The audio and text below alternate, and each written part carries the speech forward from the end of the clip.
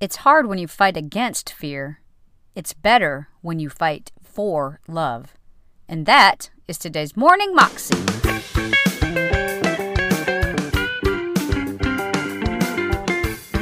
Welcome to the Morning Moxie Show. I am your host, Alicia Sharp of AliciaVSharp.com. And today we have another question and answer, and it's with Bill Johnson. And he's talking to us just about how instead of focusing on fear, like one of her questions was basically, how do you deal with fear?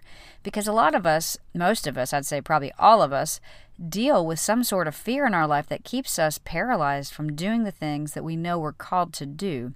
And so Bill addresses that. And instead of focusing on fear and praying against fear, we need to switch it and focus on love, because love casts out all fear. Here's Bill.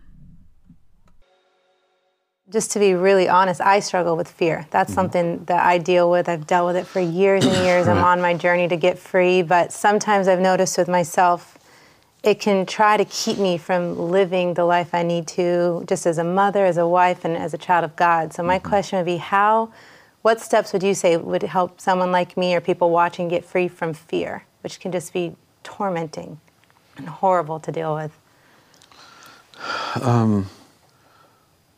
It's hard when you fight against fear. It's better when you fight for love. Love casts out fear. And if you put your efforts into the antidote and not put your effort into fighting the problem, it's a lot better, because sometimes we make things bigger when we fight them. Yeah, that's true. Our attention actually exalts them.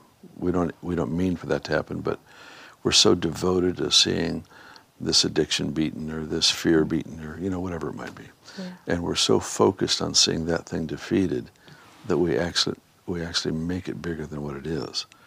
Think about it too much. Yeah, and when you set your love casts out fear. So when you set your heart on being loved by the Father, and you discover the perfect, unending love that is better than we could possibly imagine. And it's got to be more than a concept, though. It's discovered through encounter. And so you just take time in the presence. I've done this. I've sat down. I said, God, I'm not gonna sing. I'm not gonna pray. I'm not gonna do anything. I'm just gonna sit here for just a few minutes, just let you love me. And so I just stop all the things that I know to do to touch God and to be changed, and just sit there.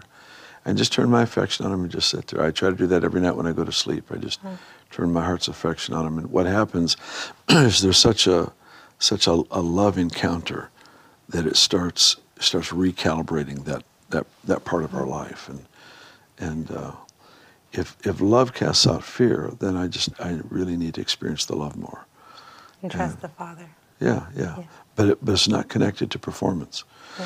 It's not connected to me fasting. It's not connected to me declaring all those things I believe in. It's not connected to me getting a breakthrough in worship, and I believe in that.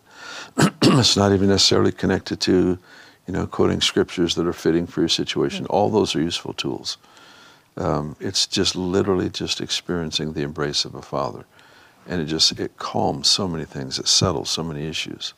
So true. That just slowing down enough inside that I shift my attention from what I need to do to be right to what He's already done for me that made me right. Love that. Yeah. I agree. It's funny because I bought all those books, like the quoting things, and they're great, but they never helped me. But like you said, if I go in prayer, I'm like, okay, God, I'm really struggling today. Just let me love you and love me, and I just need your help today. That's when I feel peace. It's only in those moments. Not quoting everything, like you said, those are needed. But when I just love on Him, that's when I feel free. Right. Then you go back to daily life sometimes, and you're like, oh my gosh. Yeah. But just do that more than. The one thing I know we encouraged, one of our kids really battled with fear a lot growing up.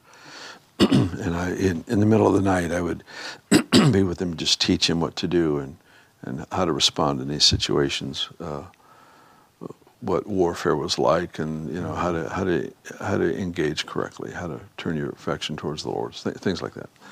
And one day I told him, I said, when you go to sleep tonight, if you have a problem, come get me. That's not a problem. But before you do, ask God to speak to you. And so I saw him that he didn't get me that night, and he had been coming in pretty regular. I says, so did you have a good night last night? He said, no, it's horrible. I said, why didn't you come in? He said, because I did what you said.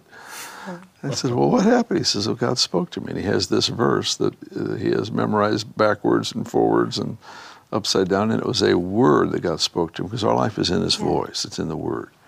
And say that again, Pastor Bill. Our life is in the voice. It's in the word. He is the Word made flesh. Right. So whenever he speaks, that is presence. That's right. He said, my words to you are spirit. So when he spoke, the Spirit of God became manifest. So we live because of what he says to us.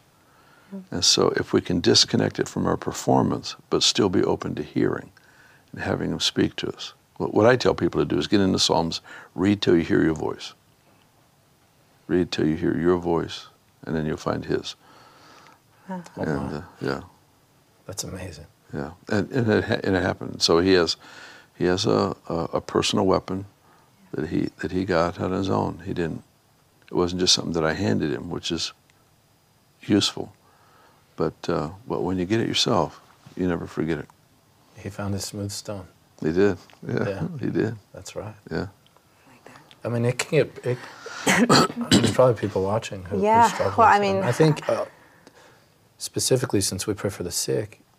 Well, I think the fear can kind of come in that regard. It's crazy because I grew up especially seeing sick people all the time, and you see bad things happen to good people, and gosh, you see so many people get healed too. So you think that would build your faith, but some people might be like me, where you can focus on the bad. Like instead of you might see 10 people get healed from cancer, but one person didn't get healed, and you'll go, oh my gosh, why didn't that person get healed? Absolutely. That was such a good person.